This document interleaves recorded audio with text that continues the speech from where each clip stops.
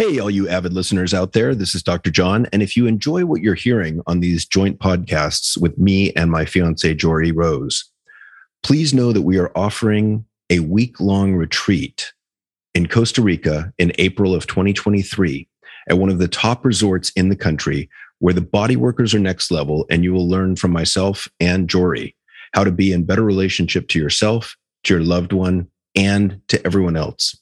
This is going to be a once-in-a-lifetime experience. Please feel free to check out the podcast notes for more links, details, and info. Thanks so much. And now on with the show. Hey, everybody. This is Dr. John back with another episode of The Evolved Caveman. And I am thrilled to have with me here today, Henry Edwards. And Henry's a new friend of mine whose mission is to accentuate human goodness and moral progress to promote greater well-being. For the past 30 plus years, he has taught a variety of subjects: history, English, social sciences, math, science, at all levels. In his teaching and writing, he promotes a realistic and optimistic view of the world based on broad trends supported by data. He has a book out recently, The Daily Better, 365 Reasons for Optimism, which we're going to get into today. And he is currently working on his next book, Positive Psychology for Teens. And this is one of the things that drew me to him. He's on the faculty and he is a graduate, I believe, right, Henry, of the MAP program, the MAP program. So the MAP program is, to me, a very famous program. It was the first positive psychology program in the world. So it stands for Masters of Applied Positive Psychology. He is also the well-being director at the New School of Northern Virginia. Henry, thanks so much for being here. I appreciate it. Yeah, thanks, John. Super happy to be here and great getting to know you. Yeah, and our first conversation before this was a blast. Like, I really enjoyed it. I find those conversations so restorative. Absolutely. Yeah, a lot of common themes. And I love that there's, excuse me, I'm just going to clear my throat here. Mm-hmm. So much, a lot of what we were talking about is having to do with men and being a man and some of the challenges of that, which I think is great. And one of the most treatment resistant groups, and this as a clinician, are men. So it's just great to talk about kind of challenges men have, and optimism and positive psychology are great things to bring to all that. Yeah, and I want to get into that in a little bit, but first I want to hear about your story. So how did you get involved in positive psychology? Why does it matter? Why should I give a shit about positive psychology, Henry? Right. Well, for me, it was pain. And, pain is often the touchstone of growth. So growing up, I was not a happy kid, like a lot of kids, I think. But my specific brand of it was, I think I was a depressed kid. And also there was alcoholism. And you and I were talking about marriage and how challenging that is. And my folks, I think, did the best they could, but ultimately, they split, which happens to 40-50% of marriages, of course. So it's a pretty common thing. But I think my own alcoholism kind of grew out of all that in my teens, and I was a pretty depressed kid. So I mean, that depression, came through, and also I still have to deal with that. Although I have a lot of tools now, and I feel like I'm in a really good place with that. So going into just doing a lot of alcohol, drugs, high school, college, got through college miraculously and started teaching. And right as I got out of college, my dad he had a cancer diagnosis. A lot of it had to do with his lifestyle, which was he was a smoker and an alcoholic. And when he was 59 and I was 24, he died. And so thank you. All of the pain kind of came up. And so I did something a lot of people do, which is I got some therapy, which really, really was helpful. Another thing that happened. So let me pause you there. So I'm a little bit confused. You're a man. Yep. And you got therapy? I know. Can you believe it? Miracle. So you're kind of a unicorn. Kind of a unicorn. Yeah, I prefer narwhal. I'm a rainbow narwhal. Makes me think of Elf. Yes. Hope you find your dad. Exactly. Dads, very right? Good. Yeah. Knew that reference. So anyways, did some therapy. I think a turning point and this is a big part of my story, was I took a 500-mile walk on the Appalachian Trail, and Wow. something in positive psychology is this idea of agency and efficacy, that you can do something. And I really think that it was terrible losing my dad when I was pretty young, but one thing it did, one lesson I got out of it, and this is something else in positive psychology, is benefit finding. And one benefit was that, I really realized that this was it. This was not a dress rehearsal. And so I started taking risks. And of course, I think part of any kind of growth is risk taking. And so I after that trip, I felt a lot more like I had some control over my life, that I had some fun. And then I think I had kind of enough kind of ego strength to then get sober. And I got sober when I was 27, and I've been sober, most of my life now. I've been sober 28 years. Yeah. So, I think, so what does this have to do with positive psychology? So when I'm getting sober, my mentor is telling me, you have to have an attitude of gratitude. And at first I'm like, for what? Right. Did you go through those 3 stages of like that criticism or feedback, where the first stage is like, fuck you, and the second stage is like, I suck, and the third stage is like, wait, what? Attitude of gratitude. Yeah, no, I go through that all the time. Yeah, I love that, because it's like anger externalized, anger internalized, and then wait a second, maybe he has something. And actually, I'm sure you'll agree with this, making that loop faster, right? Yes. Getting to the point where it's like seconds. And again, it's very much a positive psychology thing, is to turn that into like, oh, someone's criticizing me. This is gold. Yeah. Right? Yeah. It's a gift. Criticism is a gift, because I'm going to learn something important about myself. And actually, I love writing. I love writing, and that's a huge part of my well-being kind of profile. But I'm in a writer's group, to make my writing better. But I just hear criticism all the time, and it's great. I become more resilient, and getting into this mindset of like, criticism is a gift. This is a little bit of a tangent, but sure. If you think of sensitivity to rejection on a spectrum, 1 to 10, 1 being I'm fine with rejection, 10 being it crushes me, where were you at the beginning of, well, maybe back even when you're in your 20s or teens? Yeah. How sensitive to rejection have you been throughout your lifespan? Because it sounds like with practice, you've gotten better and better at it. Because it made me think, the criticism, if it keeps coming at you, you get better at receiving it, and you get less sensitive to rejection. Well, I think it's like habits, right? So if you make a habit of deflecting criticism, then you're going to, I think I had a shell. I was so, so I was a 9, I would say, right? I was a 9. Criticism really crushed me. Granted, I was very good at giving it, especially to my family and my parents. I love that. Because I think, me too, when I was younger. Right. And you were saying externalizing it, right? That's the problem, right? Yeah. And I think it's practice. But I do think you're a clinician. Doing it with people who are wise is so helpful, because, and if there's any theme, there's many themes actually, but a really important theme is getting help, getting help on an ongoing basis. That was something else I learned getting sober, is that, asking for help is strength. And definitely, my father was a silent generation guy, and I think he was worried about appearing, I think earlier generations, especially of men, were much more reputation management oriented. I got to look tough. I got to have my shit together. And now we know, what I think everybody's learning, hopefully, not everybody, but is that, vulnerability. I think of Brene Brown's work, weakness. How is someone going to help you if they think you're invulnerable and perfect and tough? So that's just so important. Yeah. Well, and I love the study they did a while back, and I can't cite the authors, but where they had people go up on stage and share something vulnerable. And there was this huge gap between self-perception and other perception. So after you're on stage and I'm talking about my alcoholism or whatever it is, I get off stage and I'm like, oh my God, like, what did I just do? Like, that was so embarrassing. I don't even know why I shared that. And yet everyone in the audience is like, wow, that was so courageous. Like, exactly. And they feel somehow more bonded to that person. Absolutely. And so I try and keep that in mind too, that there's this big difference between watching someone else do it and what you feel and think versus doing it yourself, at least initially.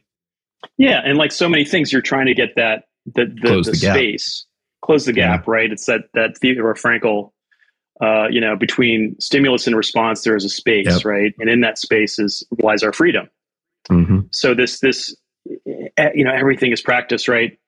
Anders Ericsson and other people, other psychologists. But if sooner I realize that vulnerability is going to lead to intimacy, and you don't lead with the chin. I mean, you don't just be vulnerable all the time, right? There's a time, but you just bring, like, if I'm vulnerable, that I'm going to have intimacy. Like, I don't know about you, but I thought intimacy was sex. That's what I thought until probably my 20s. That's right. John, I gotta talk to you. We're gonna meet afterward. There's this thing called intimacy that does not involve your penis. Damn it. I know. But yeah, it's like, oh wow, this is intimacy. This is where, it's a back and forth, because I used to take hostages, right? It would be like I'd have a girlfriend and I'd tell her everything, and it was a dump. Right. It was not a relationship. Like the phrase, I used to take hostages. Right. Yeah. Now I have relationships. I used to be hostage situations. Right. And they had Stockholm syndrome. So she stuck with me longer than she should have. But yeah, but you have these intimacy, and now, and we talked about this earlier, I have this men's group that I've been in for 25 years, and everybody knows everything. And we all know that, like, oh, if I'm vulnerable, if I'm intimate, you're all going to love me more, right? As opposed to less, even though I know all your warts. Yeah. Well, and it's funny, like there's the, I don't remember the name of the exercise, but there's a positive psychology exercise where you start off by sharing your biggest challenge and tell a story. And the story arc goes from your biggest challenge to overcoming that challenge. Yes. And it's so much more powerful. And I've done this in class, teaching class. It's so much more powerful than if I tell you, like, hi, Henry, I'm Dr. John Schinner, or I have a PhD from California, and I've written a book, and I've done this, and I've done that. And like, I believe that sort of introduction just drives a wedge between people. Yep. Because it's kind of like a resume. It's like, here's all my accomplishments. Whereas if I say, wow, I went through this really contentious divorce 10, 12 years ago, and this is how I overcame, my anger at my ex, it makes me much more human and relatable. It creates emotions that bond us. Totally agree. And I think of the work of like Dan McAdams at Northwestern. Oh gosh, I want to say Tim Wilson. He's at UVA. But this idea of it's narrative identity, right? And so that the way I tell the story about myself shapes my identity.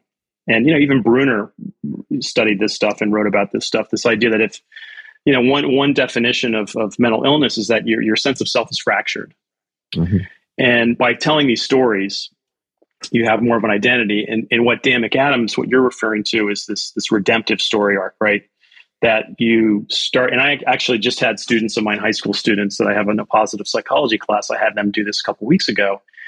Is take a challenge, something that was hard, and it wasn't you wouldn't have chosen it, but through it you learned something, or you were stronger afterward, right? And so they're learning that they're creating the narrative of their life. That's the process of post-traumatic growth, right? Like, absolutely. What's the important piece? What importance did I learn from this tragedy, difficulty, challenge? Right. It's cool too that the post-traumatic growth literature, I mean, that most people do that on their own, right? About I think roughly, and this is Rich Tedeschi and Calhoun and some others who on post-traumatic growth, but that about a third of people suffer PTSD. And by the way, I don't know if you see this as a clinician, but as an educator, the way people talk about, and I say kids, but I don't like saying that because to make it sound like they're worse than. But this is what I'm hearing in the classroom is that students are talking about that's traumatic, or that's a traumatic experience.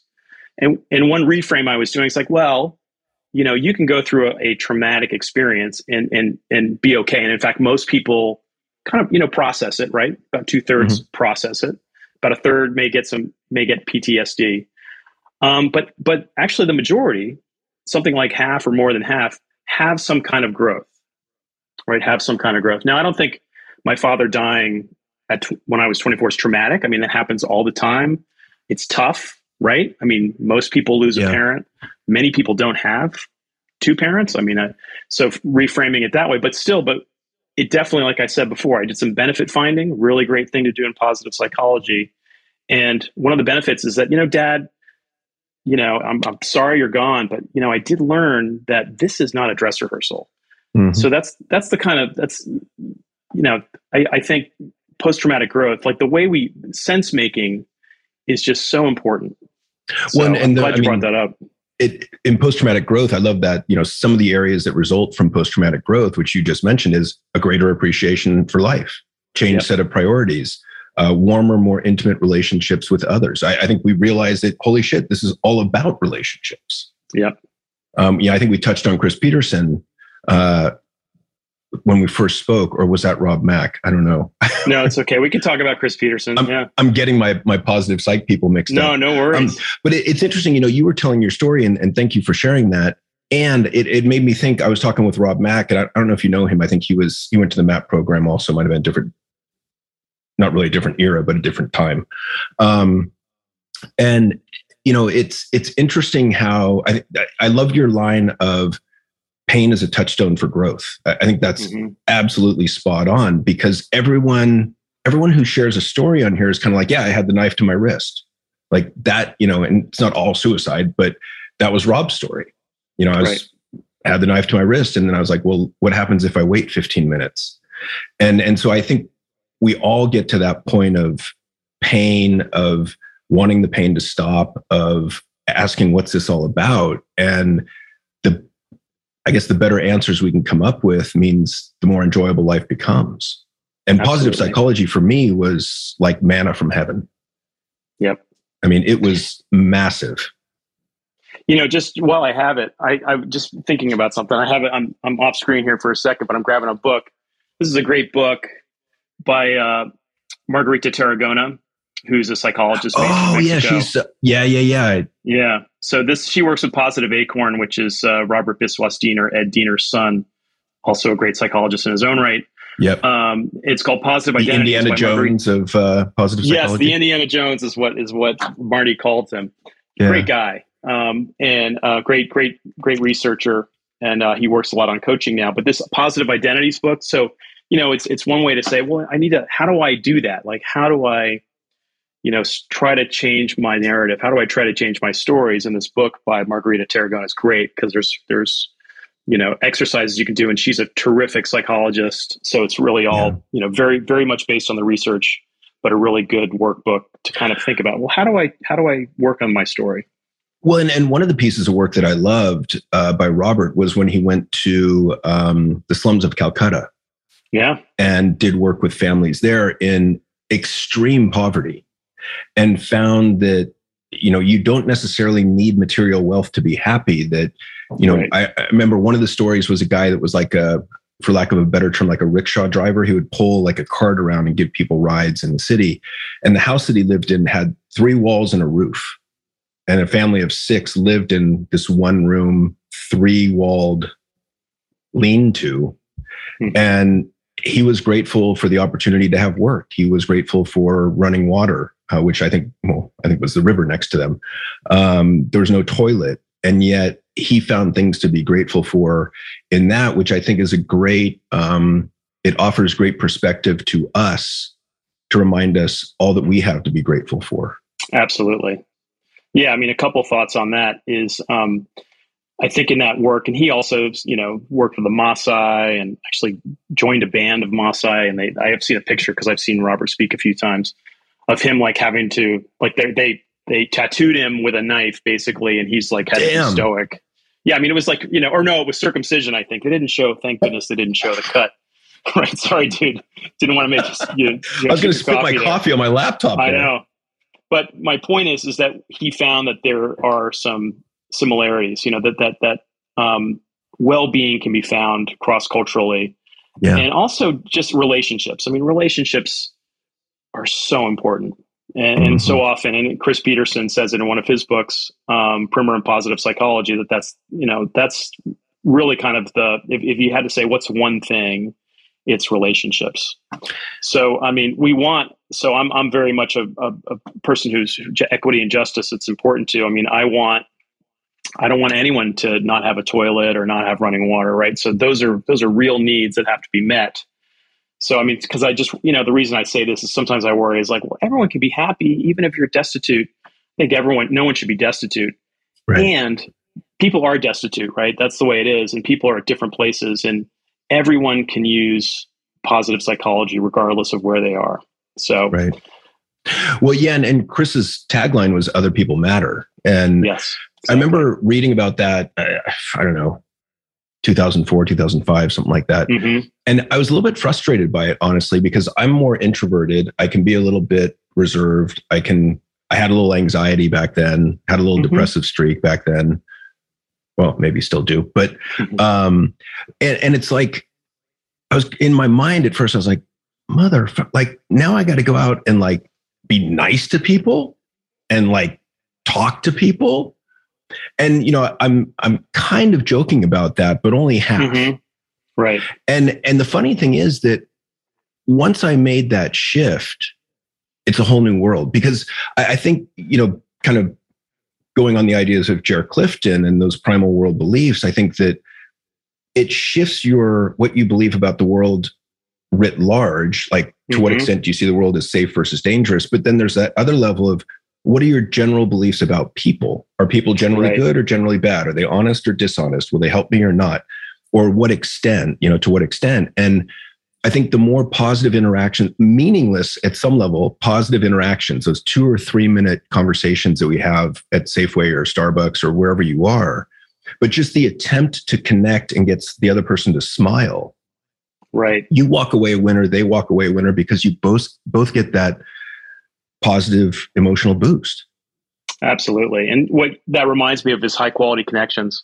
Looking at Jane Dutton's, one of her books over here, but I can't find it. But yeah, high quality connections. Chris Peterson was at the University of Michigan, and that's where Jane Dutton is.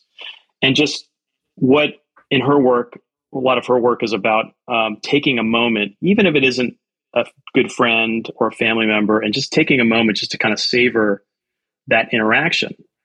And I think, I don't think my parents didn't, meant any harm, but I think in their generation, it's just about very kind of like being polite, not imposing, and that was like good behavior, right? But a lot of this research is, taking a little bit of a moment, having a conversation with a person from whom you buy, a newspaper, if anyone still buys those things, or, a candy bar or coffee.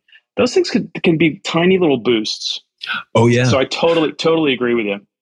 Well, and there was the study back in the 70s, I think, with Alice Eisen at UCLA, and she found that just finding a quarter in a payphone. To the young listeners out there, a payphone was something. It was a phone in the middle of the street that you would go to, and you would put coins in, and then you would dial a number, and then you would talk on a phone, kind of like a cell phone but stationary. So finding a quarter in the change slot of a payphone was a small positive emotional boost, as well as receiving 3 Hershey's Kisses wrapped up in tissue paper. But like huge benefits from 3 Hershey's Kisses, like more accurate decision-making, positive emotional boost, you get along better with your coworkers. Like X-ray technicians actually diagnosed their X-rays slightly more accurately. Right.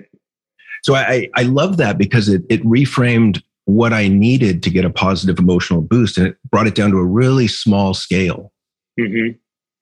Yeah, I totally agree. So I'm right now, I'm in Annandale, Virginia, which is near DC. And my office, I have this beautiful view. My neighbors, her roses are blooming, but just taking that moment, just to savor that moment, because we're talking a little bit like about primal world beliefs. And I know you've had Jer on before, the most basic beliefs about the world, or you can just think about kind of the beliefs you have.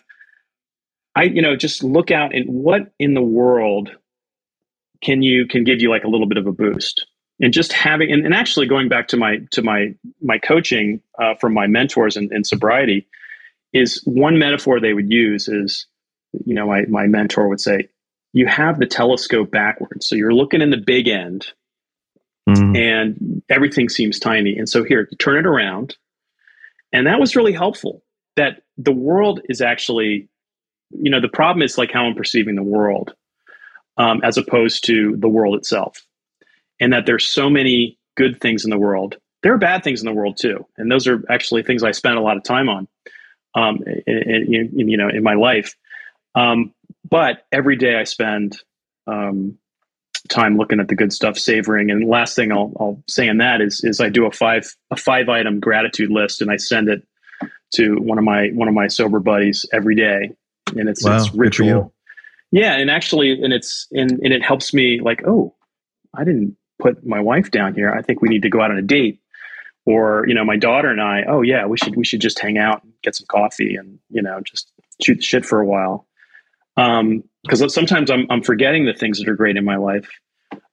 So I think that's super important. These little doses, whether it's a Hershey's Kiss or something that someone's done for you, or relationships or gratitude. Well, and so do me a favor. Sorry to interrupt. There's like six things I wanted to say while you were talking. Sure. Explain savoring a bit to people that aren't familiar with that idea, because I think it's really, really important. Sure. So I think, if you savor something, we all know what the word means, right? If you savor it, it just means you kind of relish dewy. Yeah. But especially in this age, this damn phone of mine. I'm busy, Henry. I've got to go. Oh yeah. Yeah. Right.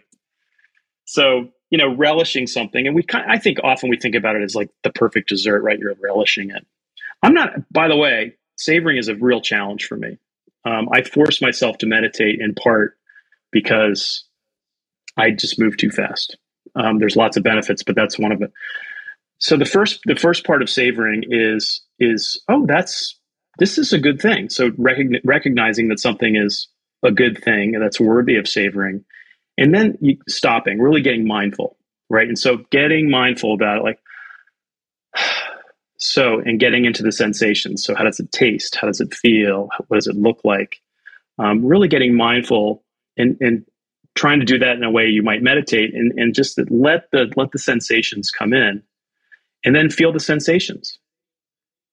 And it's a practice. It's like everything else. It's a habit. I'm much better about gratitude than I am about savoring. But just taking that moment to enjoy something that's enjoyable can have once again one of those little boosts. And of course, if you make it a habit, it's a big boost. Yeah, thank you for that explanation. I think you're absolutely spot on. The awareness is the first piece, and then sitting with it for a few seconds. I mean, literally the other day, I stopped to smell the roses. Like I walked past a rose bush and I was like, wait a second. And I just went back and smelled it. Right. And I think if we realize that these positive emotional boosts, I think I was looking for big things when I was younger, like graduating school or getting a new job or, I don't know, paycheck or a new car, whatever it was. But those things don't come along frequently enough. Mm-hmm. And so if we dial down our expectations to look for the minute, kind of like that idea of turning the telescope around, right. I think that is really, really helpful. I think too, another piece of that is that those things are contingent, right? So you have to do something to get. I think part of cultivating a gratitude is like, there is a ton of stuff that's free, right? And if you're of a religious bent, it could be called grace, right? So that rose, you didn't have to pay to enjoy it, right? Mm-hmm. This beautiful day, the blue sky. It's funny, when I was a kid, I hated the sound of little kids. I have 3 girls next door. Yeah, I'm a teacher too. This is terrible. The sound of the kids next door just makes me happy. Yeah, it does. And I'm just so if they're just doing their thing, I just sit there on my back porch and I love this. And so having that mindset, like there's so much out there to enjoy. Now, I don't want to be, just a small caveat is like there are people who are in terrible circumstances. So I'm not saying, hey, just see the good stuff in your life and you'll be fine. Let's just say that there's a lot of bad things out there and people are living in terrible places and don't have enough. And to the degree that you can, look for the things that are free. Everyone has relationships, right? And try to savor them a little bit. And to me, it's always an interesting challenge to look for and spot these things. And what you alluded on one of the physiological effects, I guess, from these things. And what I notice is that when I get in touch with these, I'll exhale more deeply. Yes. And the exhalation is connected to the parasympathetic nervous system, which is the relaxation response, and the vagus nerve, which automatically kicks in that relaxation response. And it was funny. I remember I started dating my fiance 6 years ago. And I said to her, do you realize that every time I touch you, you exhale? Wonderful. And she was like, oh my God. Like I wasn't even aware. Marry that woman. Oh yeah. Well, clearly, now, I mean, right. But clearly like you make her happy, right? I mean, what a great response she has that. Yeah. You're calming to her. Yeah. So changing subjects, because we haven't even gotten any of the questions yet that we prearranged. Right. But I do want to get to, because I want to get a little bit more to gratitude and then to optimism. Sure. But any tips on gratitude? You said you were doing daily 5 points. Do you vary that at all? Is there different things you look for? Right. Because I mean, as you know, some of the literature, I know Lee Bomersky and some others know about maybe 12 years ago. I forget when that came out, but still trying to figure out how to say her name properly. Yeah. Sonia Bomersky. Yeah. Sonia. There you go. Sonia L. Sonia L. She and a couple other folks on the study basically said that, it's good to vary it. Sometimes doing it every day isn't good. Mm-hmm. So I think just finding your own rhythm. The problem I have with trying to do it 3 days a week is I stopped doing it. Right. Because I found what works for me is a habit. And also, I just think that doing it with someone else. So I also, again, just kind of in the habit literature, the habit, best practices is if you can do a habit with someone else, it's much more likely to stick. Accountability partner, even if it's implicit, right? That this is just something that Jay and I do every day is send each other a gratitude list. So variety is really important. And so, but I do get the same things like that was a great meal and my kids were great today when we were running around outside. And sometimes, so that's really important is variety. Also, I think it's really important. So my sister's birthday was yesterday and we've had a little bit of a rocky patch lately, which is unusual. This is the sister I've traditionally been closest to. And we just, it's part of it is mom's 89. And, for those of you who have aging parents, that's just I'm getting sad just thinking about it, right? It's just a heartbreak. And getting a little sad here, but that's okay. But just what I put on my list is I want to write her basically a gratitude letter because this is the sister who, when, the house was kind of falling apart, she was the one that really was kind of like mom and dad to me. And we argued because you know how it is if you argue with your parents. But especially when I was, drug use and alcohol, she was kind of keeping an eye on me. And then, for a while when I was really unhappy, she was the only family member that I really felt safe with. So, just doing something like that. So I think, again, through habit, you get an awareness like, you know what, this is a really good time so I'm going to write her a gratitude letter. Especially, part of it is that I value the relationship, but we've gone through a rough patch. And we're on the other side of it, but it's still, we're not talking as much as we used to.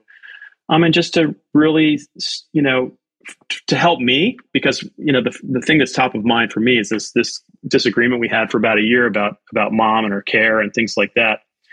And really to bring to top of mind is the good stuff from our relationship. So I do think once you start making gratitude kind of a working muscle, it's easier to kind of build on that.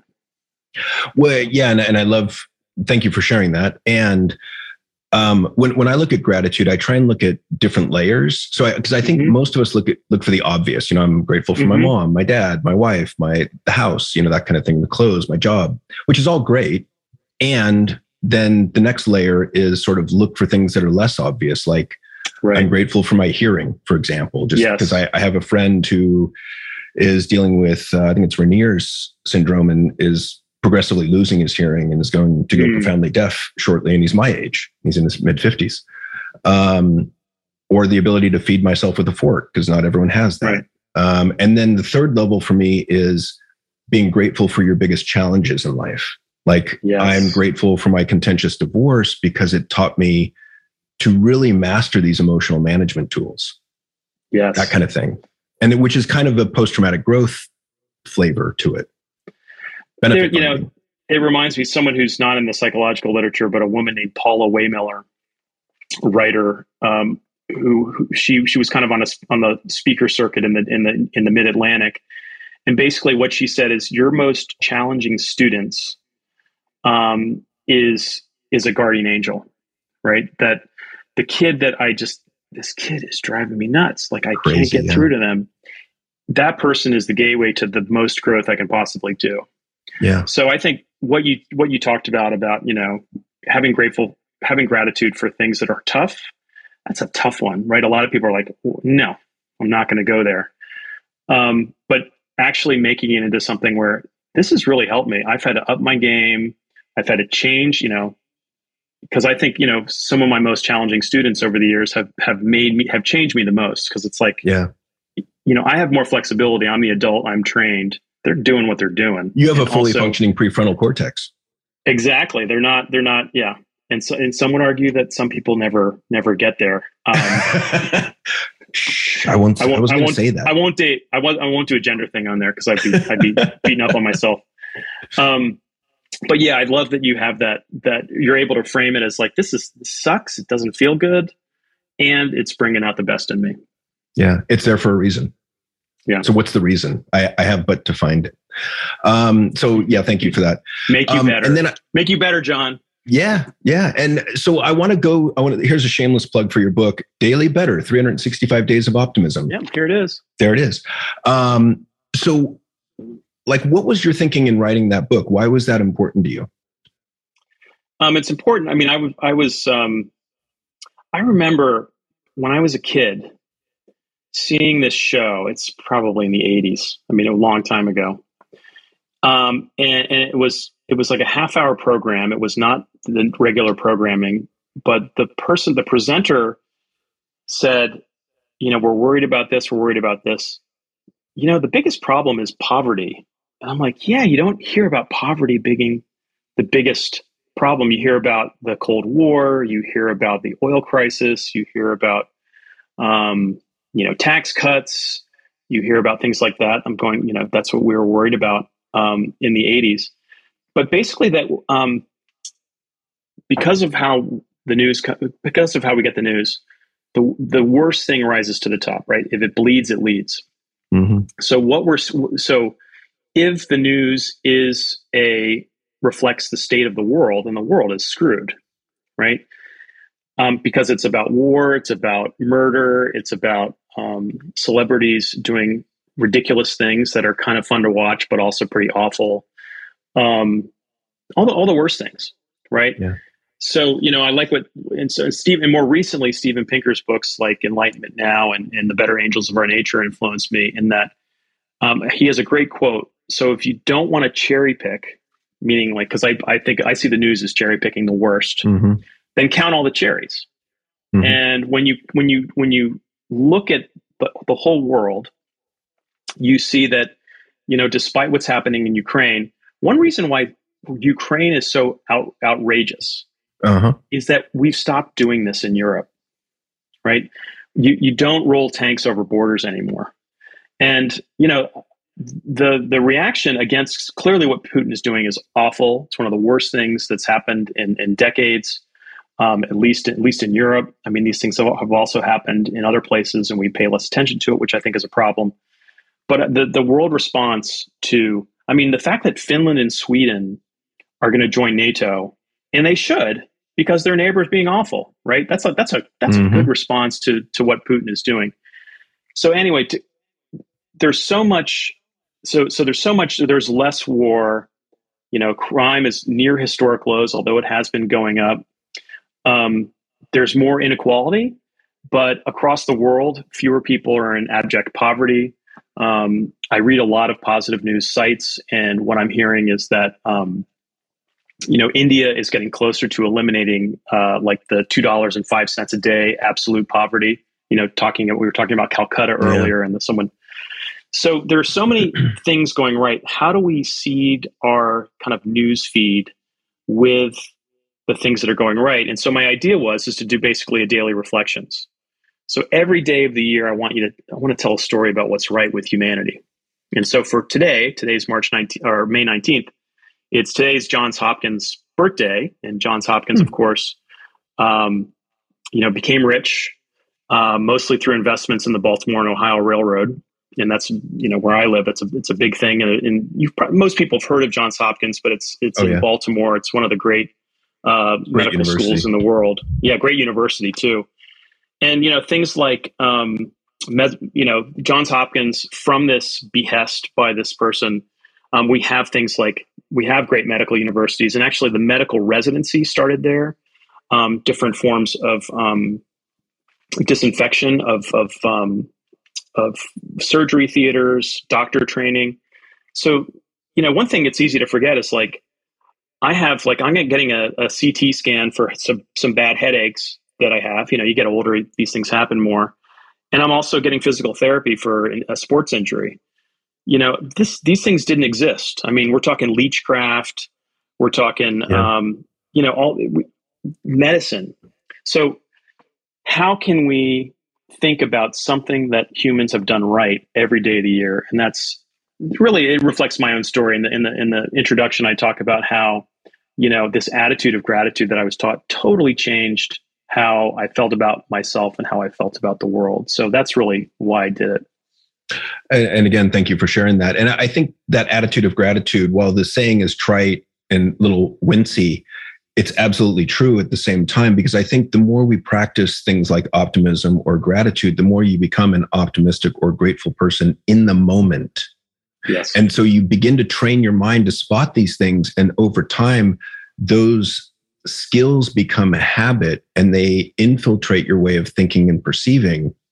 And you start to pick up on this stuff with very little, if no effort.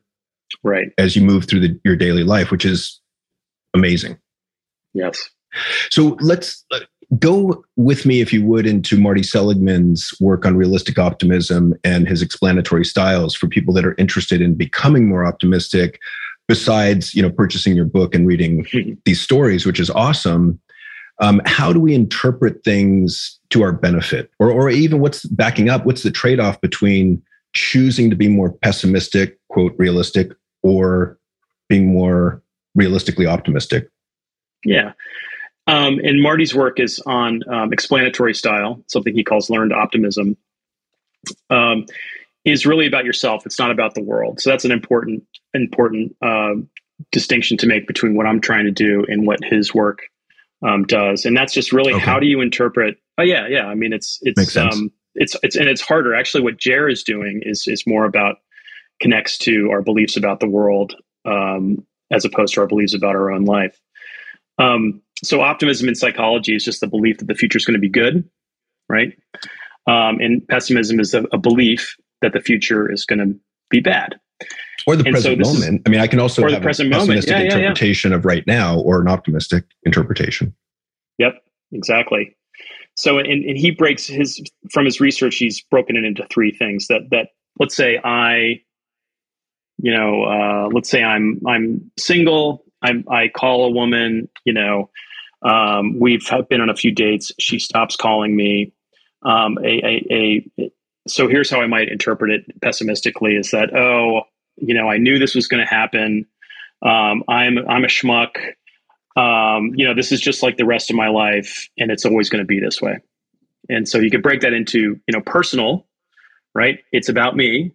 Pervasive, it's about all parts of my life. And permanent, it's always going to be this way, right?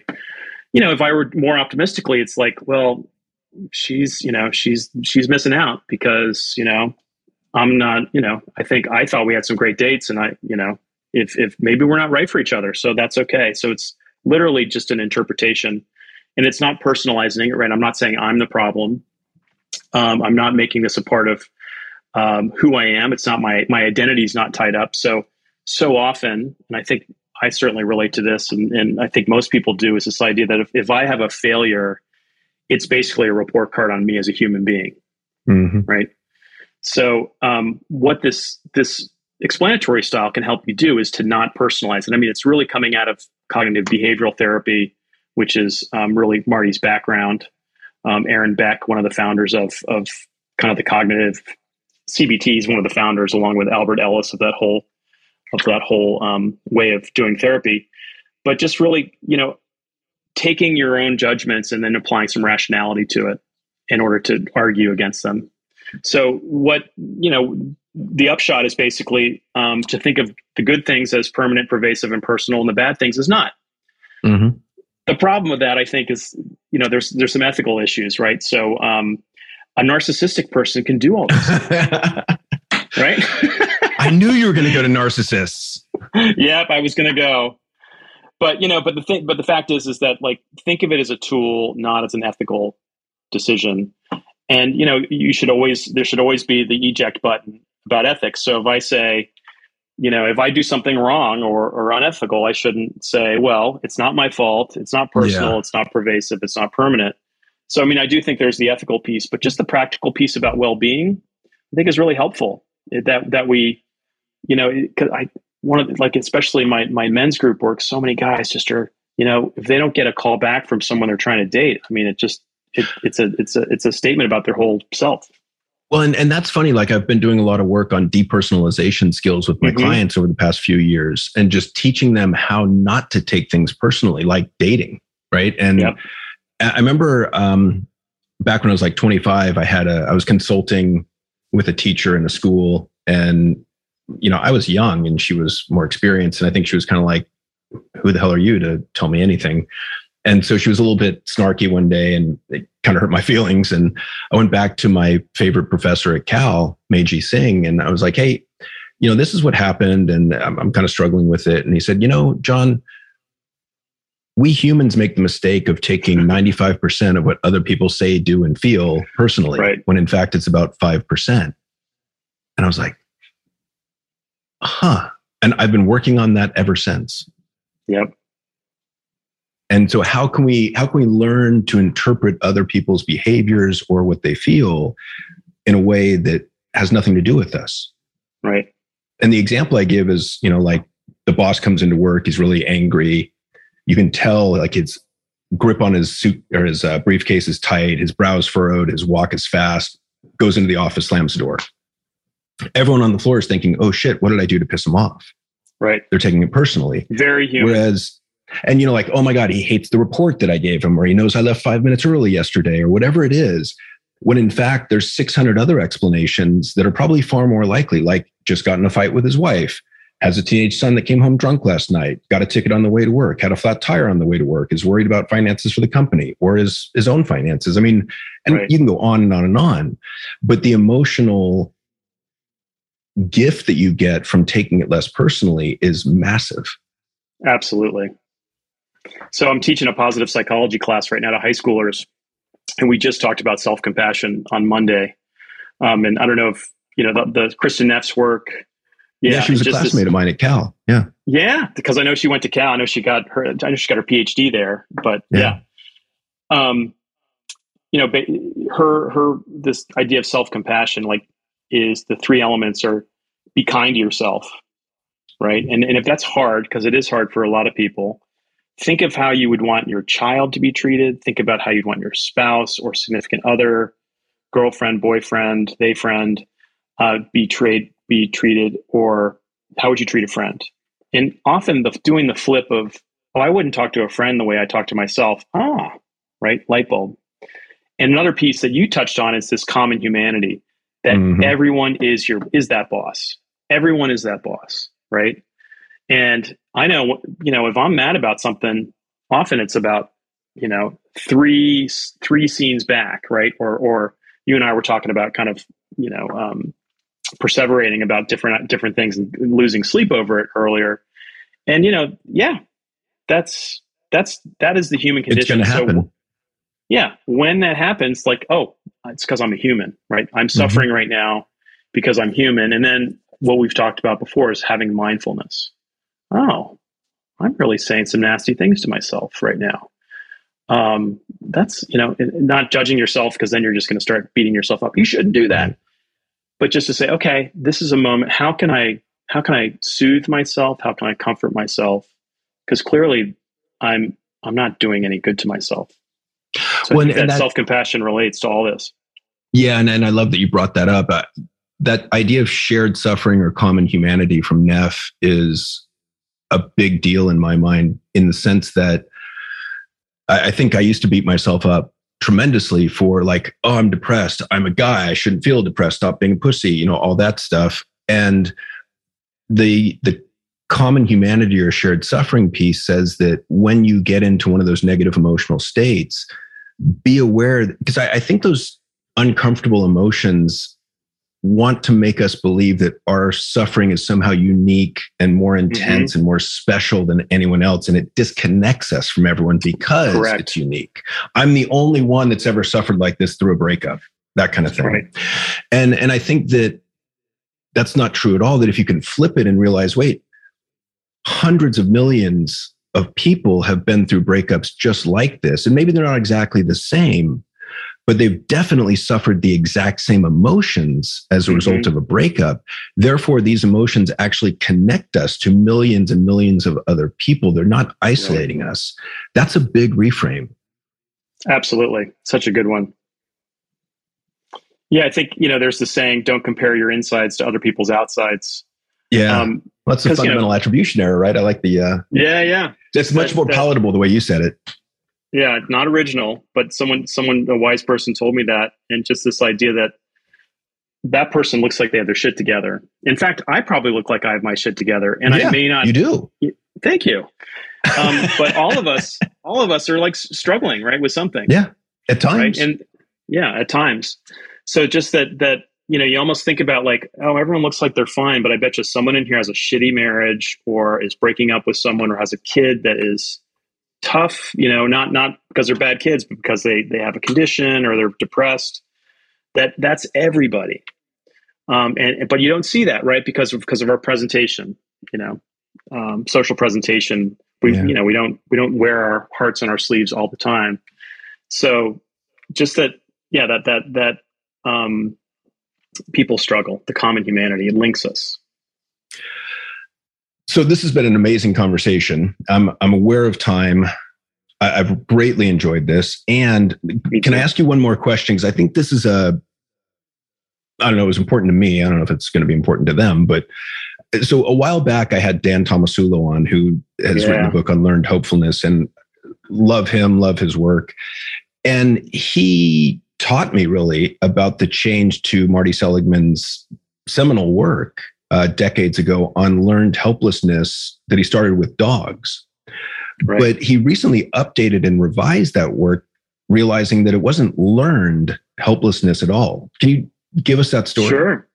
So this was Marty's work when he was, I think this is the work that he did either for his PhD at Penn or just after. And he was working with another psychologist named Steve Mayer, who I think is at one of the Colorado, I forget if it's Colorado State or University of Colorado, but Steve Mayer is now a neuroscientist. He went on to get PhDs in other fields, including neuroscience. But basically, the way they thought about it in I guess it was the late 60s or early 70s, was that they would give shocks to dogs, and they would create circumstances basically that if the dogs believed they couldn't escape, they just gave up. They didn't even try, even though escape was possible, and they were shock these animals, which is terrible. Then 50 years later, doing neuroscience work, and this is not work that Marty did; it was work that Steve Mayer was doing.